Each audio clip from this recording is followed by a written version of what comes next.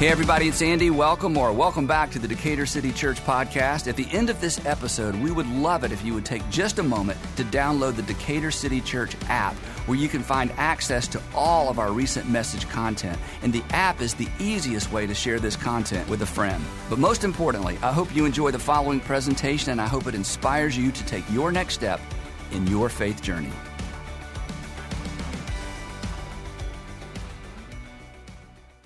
So I want to welcome all of our Atlanta area churches, and for those of you who are watching really from all over the country, all over the world once again. And as you would imagine, with a large church, we plan way ahead. And so today's topic has been planned for quite some time. And in some ways, it could not be more perfect with the things that are going on in the world today. And I hope that will become clear as we spend the next few minutes together. One of history's greatest mysteries, perhaps one of the greatest mysteries in all of history, is this one. How did a first century cult birthed in the armpit of the Roman Empire, because Judea was considered the armpit of the Roman Empire? If you were assigned to Judea, you had done something terribly wrong. How was it that a first century cult birthed in the armpit of the Roman Empire, whose leader, Jesus specifically, whose leader was rejected by his own people and then crucified? How in the world is it that it survived and it thrived in the face of violent, organized, state-funded resistance? How did this happen? Or let me ask it a different way. How did it come about that a Nazarene sect, because this is what the church, this is what Christianity was referred to in the first century by people who were, wondering, what is this and how do we make it go away? How did it come about that a Nazarene sect would eventually be embraced by the very empire that for 300 years sought to extinguish it? Or how is it for those of you who have visited Rome in your adult lifetime, how is it if you even notice that there's a cross commemorating the crucifixion of Jesus hanging over the emperor's entrance in the Roman Colosseum? How did this happen? This is a mystery that historians have pondered really for generations, and they all pretty much arrive at the same conclusion. Years ago, I read Karen Armstrong's book, Fields of Blood, and I just ran across this quote, and I've pulled it out and I've used it several times. But here's what Karen Armstrong says about, what we would consider history's greatest mystery. Here's what she wrote. She said, against all odds, and that is an understatement. We can't even begin to imagine. Against all odds, by the 3rd century, Christianity had become a force to be reckoned with. And then here's the giveaway statement. We still do not really understand how this came about. Nobody can deny that it happened. I mean, here we are. But how in the world this happened is one of history's greatest mysteries.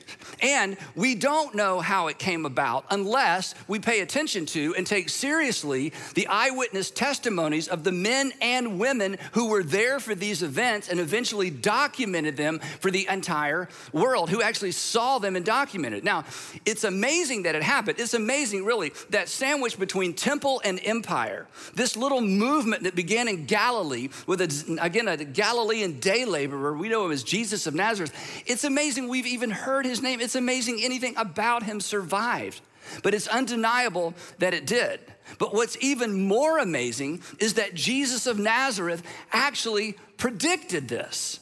Gathered with his guys way up in what we would consider Syria, way, way, way north of Jerusalem. They're out in that hot Syrian sun, and they're on their way to Caesarea, the region of Caesarea Philippi. And you remember this, maybe if you grew up in church, and Jesus is saying, hey, what's the word on the street about me? A question that you should never ask, and I should never ask, because you don't really want to know, right? But he's saying, what's my reputation in the community? And he's saying, well, some people think you're a reincarnated prophet, and John the Baptist come back to life. And then he says to them, remember this? He says, who do you guys think I am? You've been with me a little while. Who do you think I am? And Peter finally gets the right answer, to a question. And he makes this extraordinary statement. He said, we believe that you're God's chosen one. We believe you're the one. We believe you're the one that we've been waiting on. We believe you're the Christ, the anointed one, God's anointed one. We believe you're God's final king. We believe that in some way, and don't ask us to define it, we believe that you're the Son of God. And Jesus smiles. And then he makes this statement. They had no idea how epic this moment was. He says, you're right, Peter. And on that statement, on the basis of that statement that I'm the Christ, the Son of the living God, and on that rock, I will build my Greek term ekklesia, my movement, my assembly, my congregation, my gathering. As I've told you before, the term church should have never appeared in our English Bibles. It's not a translation of a Greek term. It's a German word that got superimposed. It means building or the place of God. But Jesus was talking about a gathering. He was talking about people. He was talking about a movement. And then he says this, and of course, they're looking at each other like, with the 12 of us, are you kidding? I mean, we're scared to death half the time. We don't even really like each other. And he says, and the gates of Hades, and Hades isn't hell. Hades for them was just a place of the dead. It just represented death.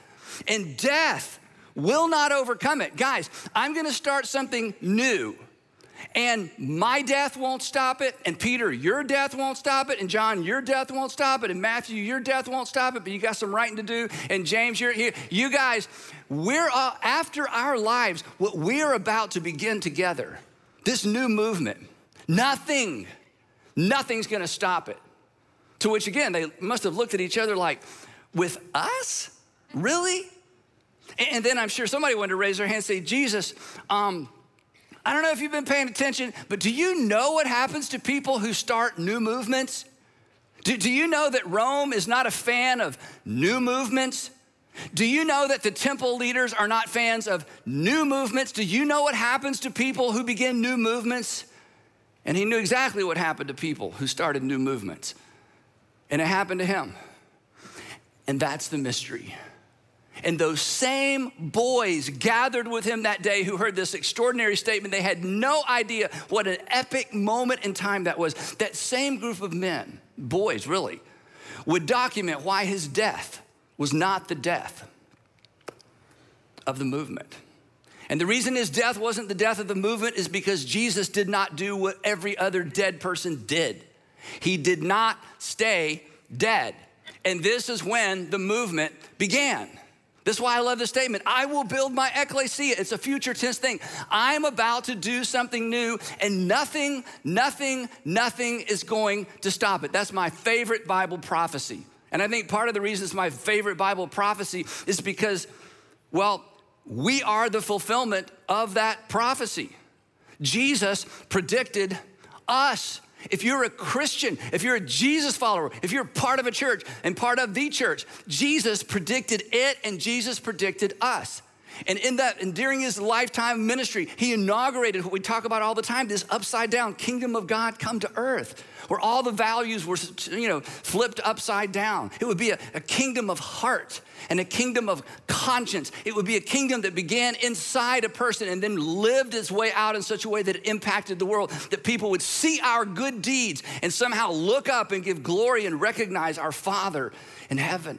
And he flipped all these self-evident first century ancient scripts for the ancient world, just flipped them all upside down.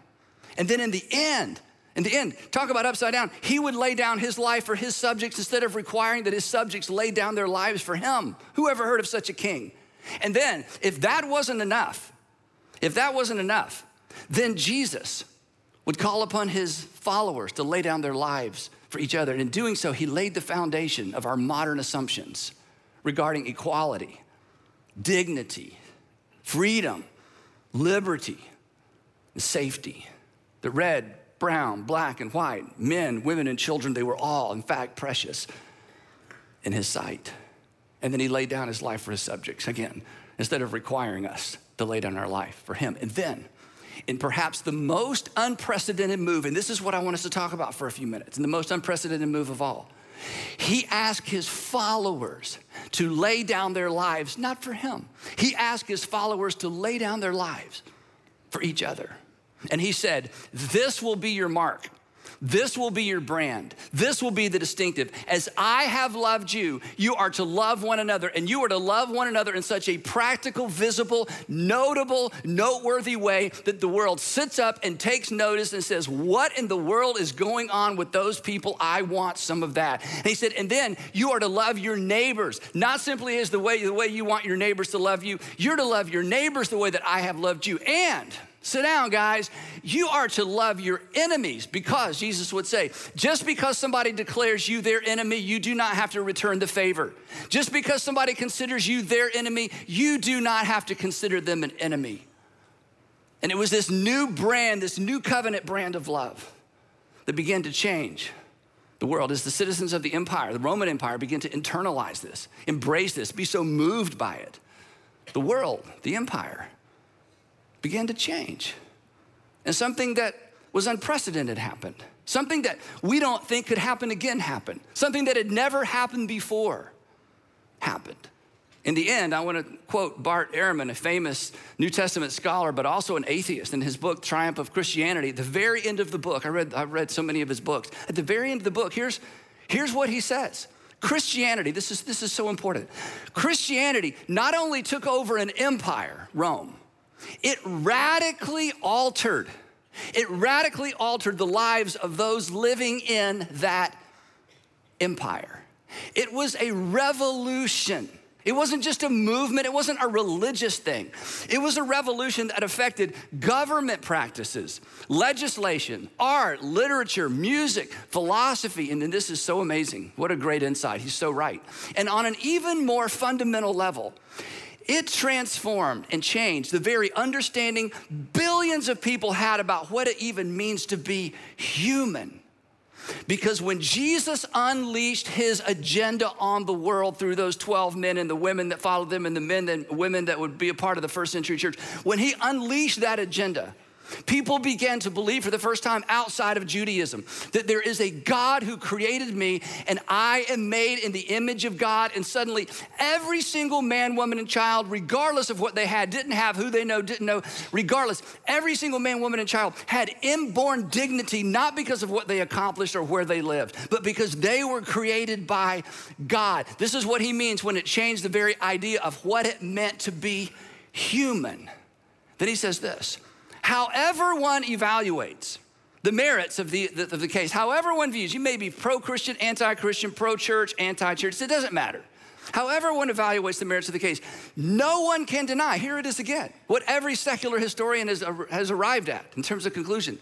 No one can deny Christianity, this movement launched by Jesus that he predicted, his ecclesia, was the most monumental cultural transformation our world has ever seen. Now, look up here. If you're at home, you're doing something else, look up here a second. Friends, if you're a Christian, if you're part of a church, any church, we are the stewards of that movement. We are the stewards of that movement. In other words, the responsibility for this generation of the church is in our hands. The faith of the next generation and this generation is in our hands. And we have a choice to make. We will either take from it and consume it and then leave it weaker, sidelined, and ineffectual because we got what we wanted out of it. I'm going to heaven when I die. My children are going to heaven when they die. My grandchildren are going to heaven when they die. And I like this preacher and that preacher, and I take this, and a little bit of this, a little bit of that, and I kind of form my own thing, but I don't have time to be engaged because it's just consume. We can do that. It's easier than ever to do that. I totally understand that. We have made it easier than ever, not just us, but churches all over the world as we've tried to get the gospel out all over the world. But we have a choice to make. We can either consume and disengage, or we can engage with it to ensure that the church continues to be the conscience of our nation and continues to influence the conscience of the world. I want you to think about something. What we just experienced this weekend as a culture and as the world is an extraordinary example of what I'm talking about. Why is it that most of the world is just aghast? Why is it that most of the world has risen up in opposition to what's happening in Ukraine? Why is that? We say, well, it's just, people just shouldn't do those sort of things. Says who? Well, a nation shouldn't invade another nation. Says who? Well, it's not right to impose your will upon another people who didn't invite you in. Whoa. Who made that rule? Says who? Why is it intuitively, that's wrong? Why is it intuitively people all over the world who aren't Christian, who have no interest in religion, why is it intuitively People just know that shouldn't happen. I'm telling you. It is the leftover, it is the shadow, it is the reflection of the impact of the church on the world. It's what Bart Ehrman said. It was a cultural revolution. There is a sense of ought and ought not that comes right from the teaching of Jesus. Once upon a time in this world, what's happening in Ukraine was just the way it is. Sucks to be you. Glad I don't live there. Hope it works out. In the meantime, we're going to build higher walls and if there's a way to exploit what's happening there for the sake of my family and the sake of my nation, we're going to join in because that's just the way the world works. But why is it almost internationally, except in the places where the church has yet to or no longer takes root? Why is it? There is almost an international conscience that says that is wrong. I'm telling you, this is what every historian who studies it says. Like it or not, believe it or not, this idea of human dignity, of rights, whether it's women's rights, it all comes from the crazy upside down kingdom that Jesus launched and initiated in the world. And it would have been crushed between a temple who didn't agree with it and an empire that certainly didn't agree with it, except for one thing. And it wasn't the teaching of Jesus. It was the event. It was the resurrection of Jesus. Now, you know this. You're smart people. You read, you're paying attention. You know what all the experts are saying about the church? The experts are saying the church in America is dying and that the pandemic just sped up the decline. So I have a question for you. I don't want you to answer it out loud. I just want you to think about it. Do you know who determines whether or not this is true? Do you know who determines whether or not the church is going to be here, a vibrant, strong church in the United States of America for your children and your grandchildren and your great-grandchildren? Do you know who determines whether or not we become Europe? And if you're from Europe, that's not offensive to you because you know what the churches are like in Europe. We work with church leaders and church planters in Europe all the time. I'll tell you a little bit about some that are coming to see us in a couple months, in just a couple of minutes. And do you know what the church leaders in Europe would say to you and would say to those of you who've, those of us who've just become consumers of content? They would say to you, don't let it happen on your watch. Don't let happen in the United States what happened in Europe and other places of the world.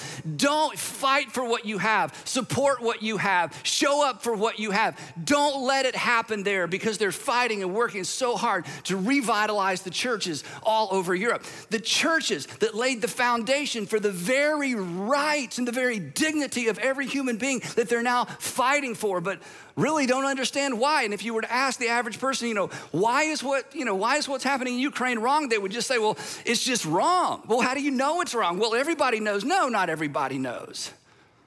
This came from a fountainhead, the fountainhead of the teaching and the life of Jesus as exported all over the world by the local church. I've told you this story before. It's worth telling again. Years and years ago, I'm in Beijing. I went to China and went to a bunch of cities because we're doing cool things over there with orphans back in the day. And I toured a factory. And there's an American that had a factory there, one of these giant cities we've never heard of. It's only got 6 million people. It's a village in China. There's just so many giant cities. And at the end, he asked, there was Andrew, my son, and another guy and his son, said, hey, you guys got any questions about, we just finished this tour of this factory. And there was a 20-something-year-old, Chinese young lady who was pretty good with English, and she had been shadowing us, learning, more about, she worked there, but she was learning to, give these tours. And she said, I have a question. And he was surprised because he was asking us for questions. She works there, and she said, I have a question. And she turned to me, she said, Pastor Stanley, why doesn't everyone in America go to church? Pastor Stanley, why doesn't everyone in America go to church? Well, her story is she gets on a bus on Sundays, or actually on Tuesdays, for 2 hours to go to a Bible study that was illegal in another village, and then 2 hours back. And she said, sometimes I don't have the bus fare, and sometimes I don't have the time. And I've heard in America there are churches everywhere. Why doesn't everyone in America go to church? I didn't have a good answer for that, except that we have forgotten. We've lost sight of, or perhaps we never knew, the role of the church in our culture and the role of the church in the world, and the impact the church has made historically. on the world. So back to my question. Do you know who decides whether there's gonna be a vibrant church for your children and grandchildren? Do you know who's gonna decide whether or not what happened in the United States is worth exporting to the rest of the world in terms of the influence of the church? Do you know who decides whether or not we become like the churches in Europe?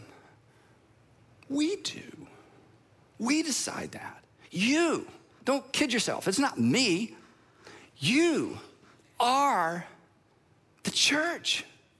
You are our church. You are your church. And the question is, will we, not me, will we be the church? Will we fulfill our divine mandate? Will we be good stewards of this extraordinary thing that Jesus launched, laid down his life for, and smiled and said, hey, when I'm gone, it's going on. And you can participate or ignore it, but it is going on. In every generation, there are a group of people who rise up and say, we're gonna keep it relevant, we're gonna keep it fresh, and we're gonna keep the main things the main thing. Will we fulfill our divine mandate? I say yes. But it's not gonna happen without all of you. It's not gonna happen without all of you. Now, this is the part where I tend to shy away and, try to just kind of be funny and kind of move through this, but this is too important. And there was part of me that didn't even want to do this because it's just so in your face, but I got to get in your face, okay? Because I'm, as long as you give me the microphone, I get to be the leader. If you want to kick me out, I hope you don't because I love working here. But as long, with this job comes a responsibility. And part of my responsibility is just to tell you, and this isn't embarrassing, this is exciting, I hope it's exciting. You are part of the body of Christ. This is God's will for you. I don't know about God's will for who you should marry if you're trying to get married, or what your job should be, or where you should go to school, or what you should eat, or how often you should exercise. But I'm telling you, if you're a Jesus follower or you consider yourself a Christian, it is God's will for you to engage in the body in such a way that the world continues to change. And the cultural revolution that Bart referred to in his book continues all over the world, because there are places in this world where that revolution has not yet taken hold, as we have been reminded of this weekend. So the Apostle Paul, he's writing a letter to this crazy mixed up church in Corinth. I mean, they just had all kind of wacko stuff going on. Read 1st and 2nd Corinthians. There's actually a third letter to the church in Corinth that disappeared. I think they were so offended, they probably tore it up. So we're not doing any of that. I don't know what happened to that letter. But anyway, and here's what he says to them. And these people, they got all kind of stuff going on. He says, folks, you are the body. This was new language. You are and see, we've heard that the body of Christ. No, this is like a metaphor. No, he's saying, no. You are the body of Christ. You are supposed to be doing in your community what Jesus did when he was on the earth.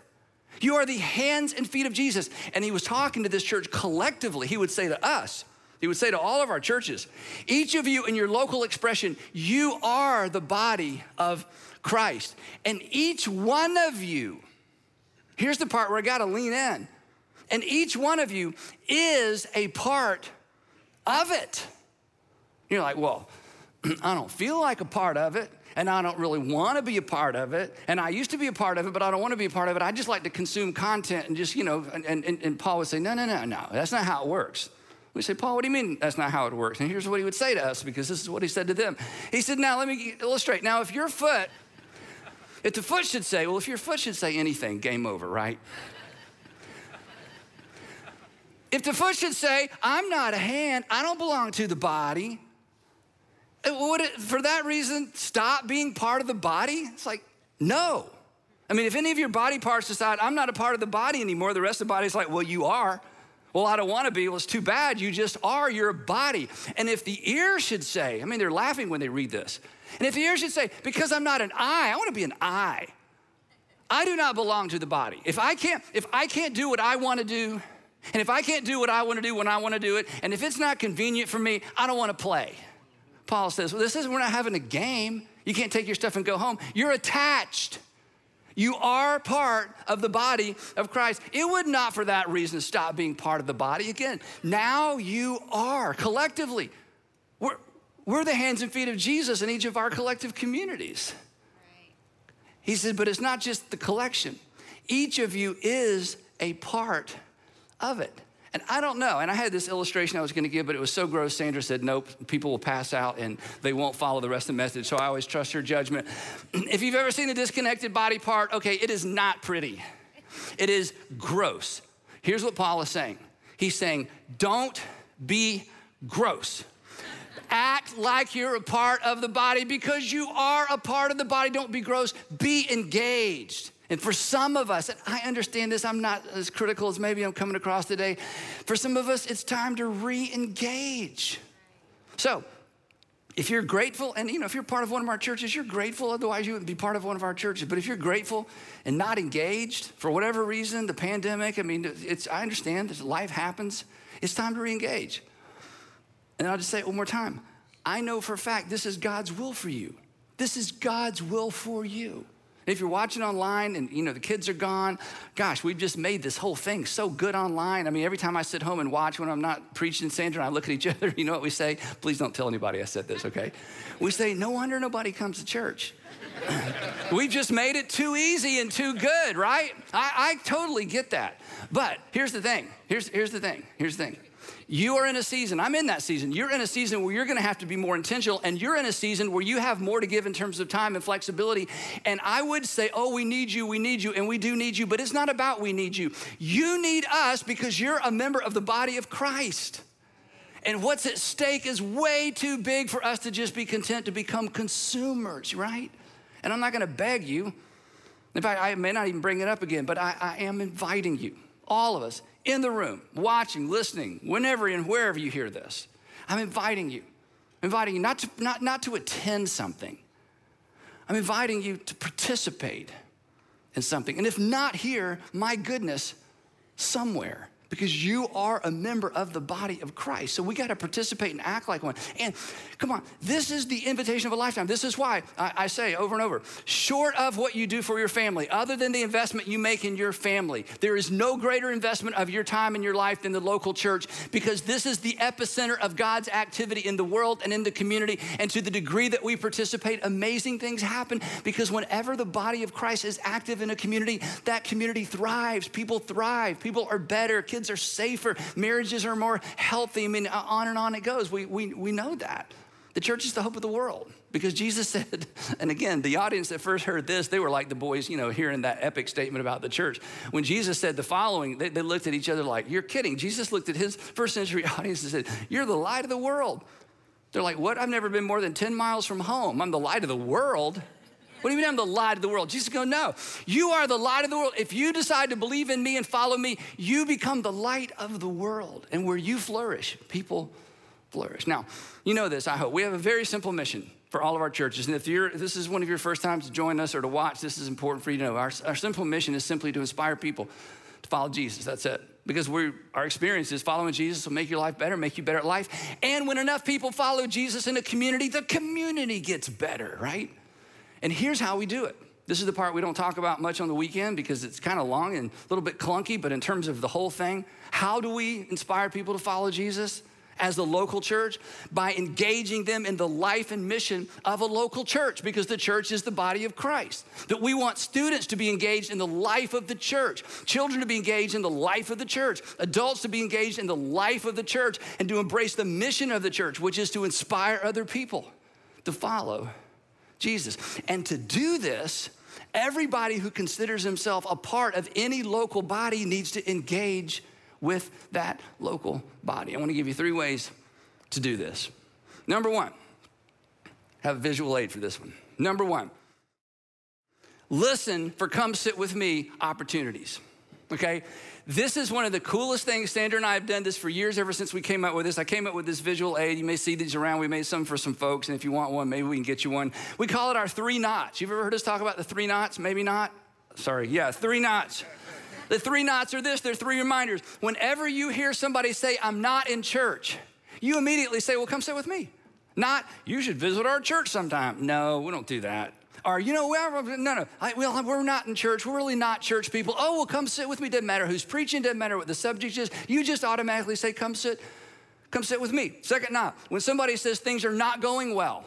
Well, my marriage, my kids, do you have any, how do you do so well with your family, your kids, finances? job. Things are not going well. Oh, come sit with me. Wait, come sit with you? Yeah, to my church. You need to come sit with me. Well, things aren't going. I know our church is all about people for whom things aren't going well. And I don't know who's preaching. I don't know what the topic is. It doesn't matter. Just come sit with me. When you hear somebody say not in church or not a person of faith, you just say, well, come sit with me. Things aren't going well. Come sit with me. The third one, not prepared for. Not prepared for. Just got married. Not prepared for that. How do you prepare for marriage, right? We went, I thought we were. Just started a new job, not prepared. Just moved to the city, not prepared. Just had our first child, not prepared for. Just became an empty nester. Gosh, this is kind of messing up my world. Just not prepared for. You just come sit with me. Just come sit with me. Restaurants, shopping, neighborhood, everywhere. And here's the good news, bad news. Most people won't.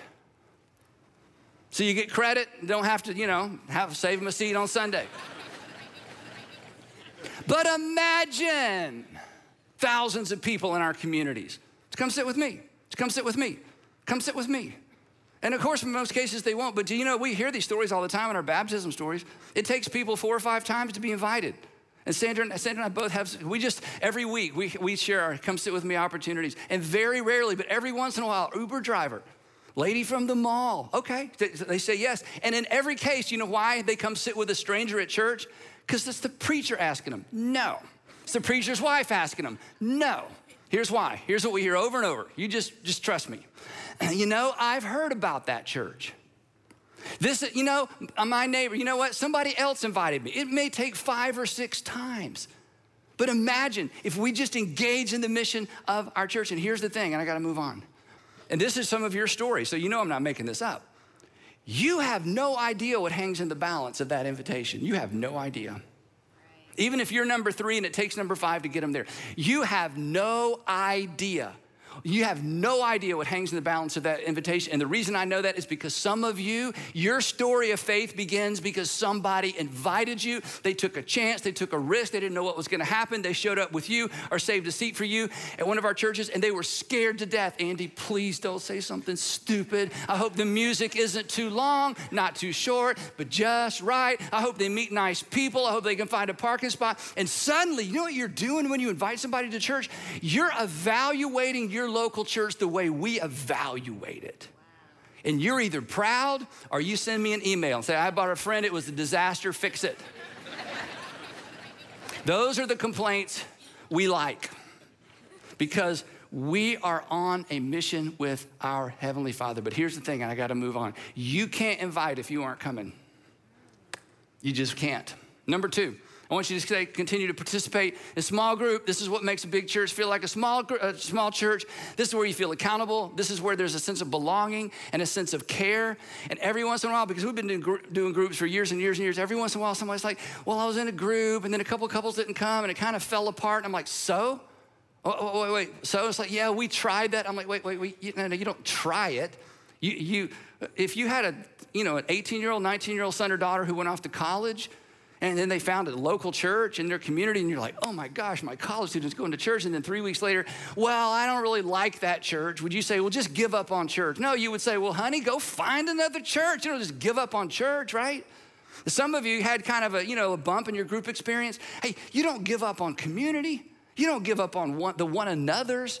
Come on, you're adults. You can do this. And we're going to continue to make it easier and easier. And some of you, I get this. I mean, I'm a professional Christian. I know the Bible inside and out. I rarely sit in small group and go, I have never heard that in my whole life. That rarely happens to me. You know what? Here's the thing. If it's getting a little vanilla for you, a little dry for you, that doesn't mean it's time to leave. That means it's time for you to step up and lead. You lead, not leave. We're constantly looking for adults and couples and individuals who are willing to lead small groups. So this is your opportunity to get engaged. Lead one of our living room groups, our college groups at 3 of our campuses, or the young adult ministry that we have here looking for small group leaders, are inside out. And then third, so we need you to volunteer somewhere. And the thing is, I know you're busy. This isn't going to come as a shock to most of you. This whole church, all of our churches, were built with busy people. Busy, professional, get it done. Hey, I'll get it on my schedule. Busy. If we only worked and built with non-busy people, we wouldn't be sitting here in these fabulous buildings with all this technology. So I know you're busy. I get that. And in a minute, somebody from your campus is going to come and tell you about some next steps. So let me close with this. And I hope this isn't too weird. I almost took this out. I have a really good life. I do. I don't need anything.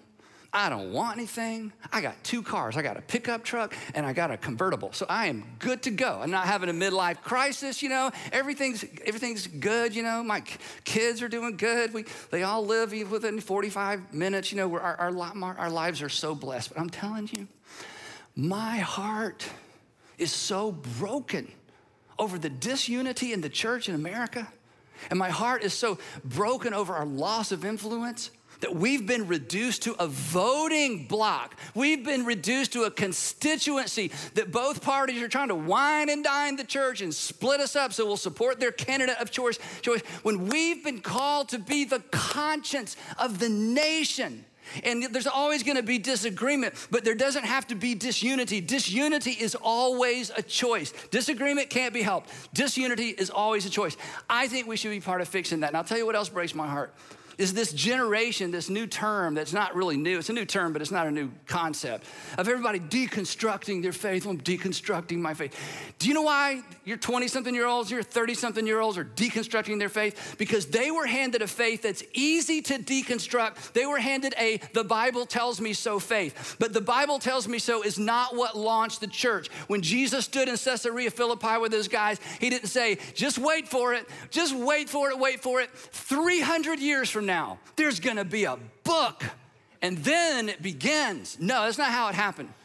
We have to anchor this generation and the next and anchor ourselves to the event that launched the movement that eventually brought us the Bible. We have to anchor our faith to the event. This is why for the last 15 years, I've come back to this over and over and over and over. It's not for my sake. It's not even for your sake. It's for the sake of this and the next generation. Anchor their faith to the event, the resurrection that launched the movement that Jesus predicted, the church, that eventually, it was the icing on the cake when Rome finally capitulated to the Christians. The bishops were able to come out of the shadows with these documents that men and women had risked and given their lives for, and the first Bible was eventually assembled. But for 300 years, without a Bible, for 300 years, without regulated literature, they flipped the script on an empire. That is the power of the gospel. And that is the power of men and women being the hands and feet of Jesus